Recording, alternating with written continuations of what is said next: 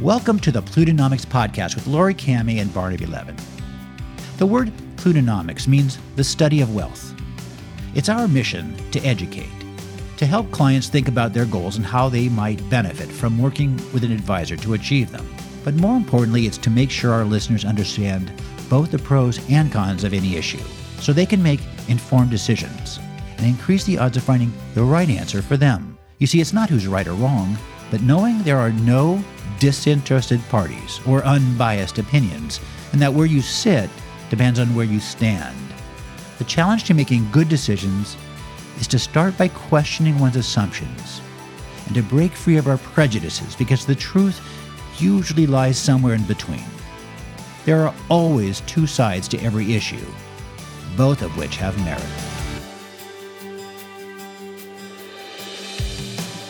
Last week, we began our discussion on farming and farmland and on some of the risks we face to our national security and food supply chain revolving around both.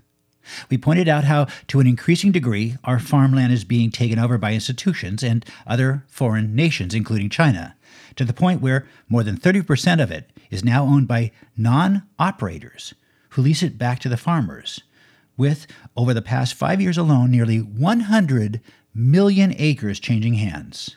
And along the way, prices have soared. For example, in 1970, an acre of Iowa farmland selling for $419 sells today for $13,812. So the question, as Katie Scarlett O'Hara's father said in Gone with the Wind, is land really the only thing worth working, fighting, and dying for, or not? With that in mind, I'll be asking your indulgence today because Lori will be out for a few weeks, and I'll be muddling through as best I can on my own and hope they'll bear with me. While the price of land has risen, the things people grow on it are constantly rising and falling, leading to booms and busts and a need for ongoing government subsidies. So when times are tough, the farms don't go under. This is due to supply and demand, adverse weather conditions, to the cost of labor and equipment. But as a result, beginning in 2007, smaller, aging farmers began looking for ways to cash out because their children were showing little interest in following in their footsteps. At the same time, REITs, pension funds, and other financial institutions were looking for ways to diversify after the 2008 banking crisis. As a result, ownership has again been transferring from individual farmers who, God bless them, had a sense of stewardship and mission to feed American families, to institutions who are making decisions based solely on where they get the best return, from raising corn for ethanol to exporting their crops to places like China, whoever the highest bidder may be.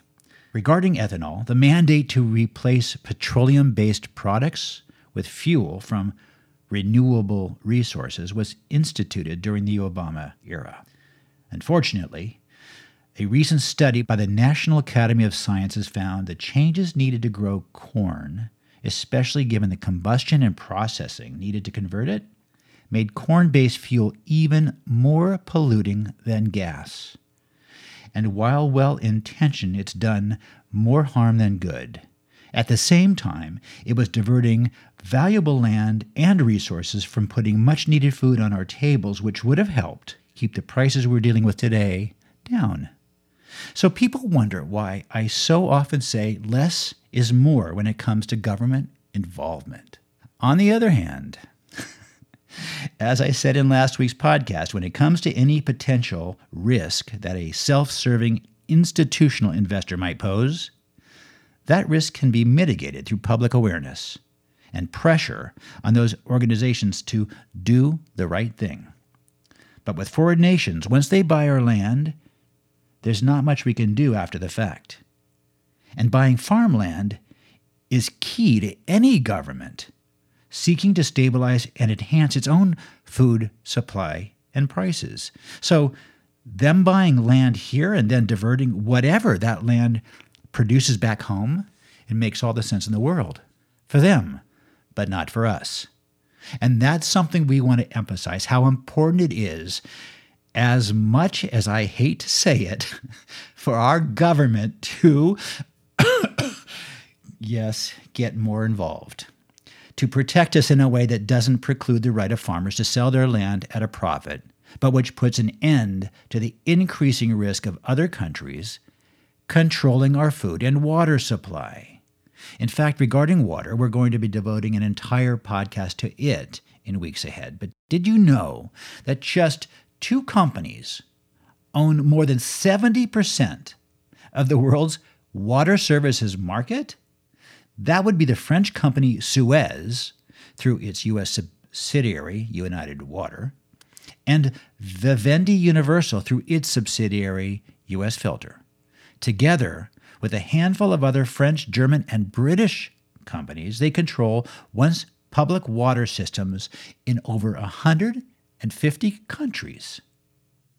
So let's step back a moment and look at some of the pros and cons of investing in anything farm-related like we said we do.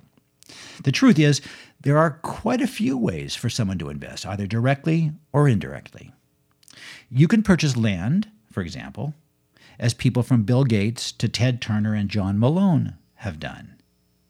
But this can be costly and therefore prohibitive for most investors. There are several REITs that specialize in buying land and leasing it back to farmers, while offering an attractive yield with potential upside, though appreciation over the past 10 years has been negligible and, as an asset class, as strange as it might seem, has underperformed the broader market. There are mutual funds and ETFs, like the VanEck Agribusiness ETF that invests in everything from John Deere to Archer Daniels, and Invesco DB's Agriculture Fund that uses futures to invest in the underlying commodities themselves, from soybeans to wheat, coffee, and cattle. But again, from a long-term buy and hold perspective, returns in each from 2008 until about a year ago have been modest to mediocre, as losses in some industries, crops, or parts of the country offset gains in others and would have tested most people's patience. One could certainly buy individual stocks like we as portfolio managers usually do, like some of the ones I've already mentioned, from processors like Archer Daniels and Tyson Foods to distributors, including Cisco with an S. Or you could take the pick and shovel approach that was once so successful during California's gold rush by focusing on industries serving the farmer, from seed manufacturers like Dow and DuPont to fertilizer companies, from Bunge to Scott's Miracle-Gro. But in any of these cases, it's crucial to remember the cyclical aspect of their businesses, which again often go through prolonged boom and bust periods. And you must be sure both of your entry and your planned exit points, because they will all be subject not only to the ups and downs of the overall economy, but everything in between, from, as I said, adverse weather conditions, from droughts to floods, to insects, from beetles and weevils to locusts. Oh my.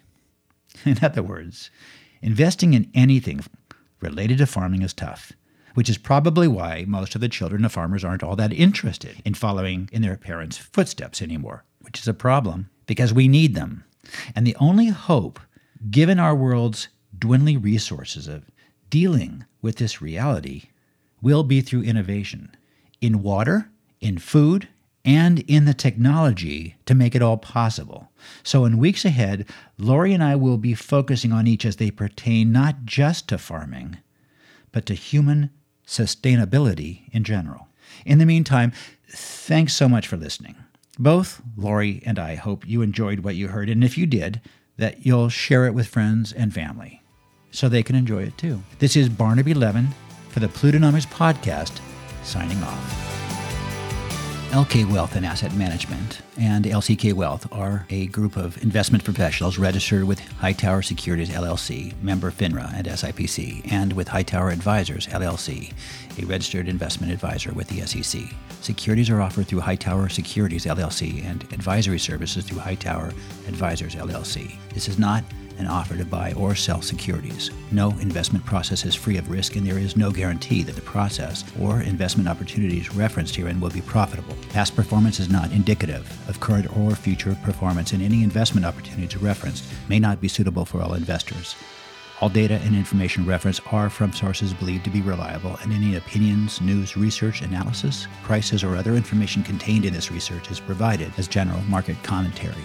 It does not constitute investment advice. Neither LK Wealth and Asset Management, LCK Wealth, or Hightower shall in any way be liable for claims and make no expressed or implied representations or warranties as to the accuracy or completeness of the data, or for statements or errors contained in or omissions from the obtained data and information referenced. The data and information are provided as of the date referenced, and such data and information are subject to change without notice. This document was created for informational purposes only. The opinions expressed are solely those of LK Wealth and Asset Management and LCK Wealth, and do not represent those of Hightower Advisors LLC or any of its affiliates.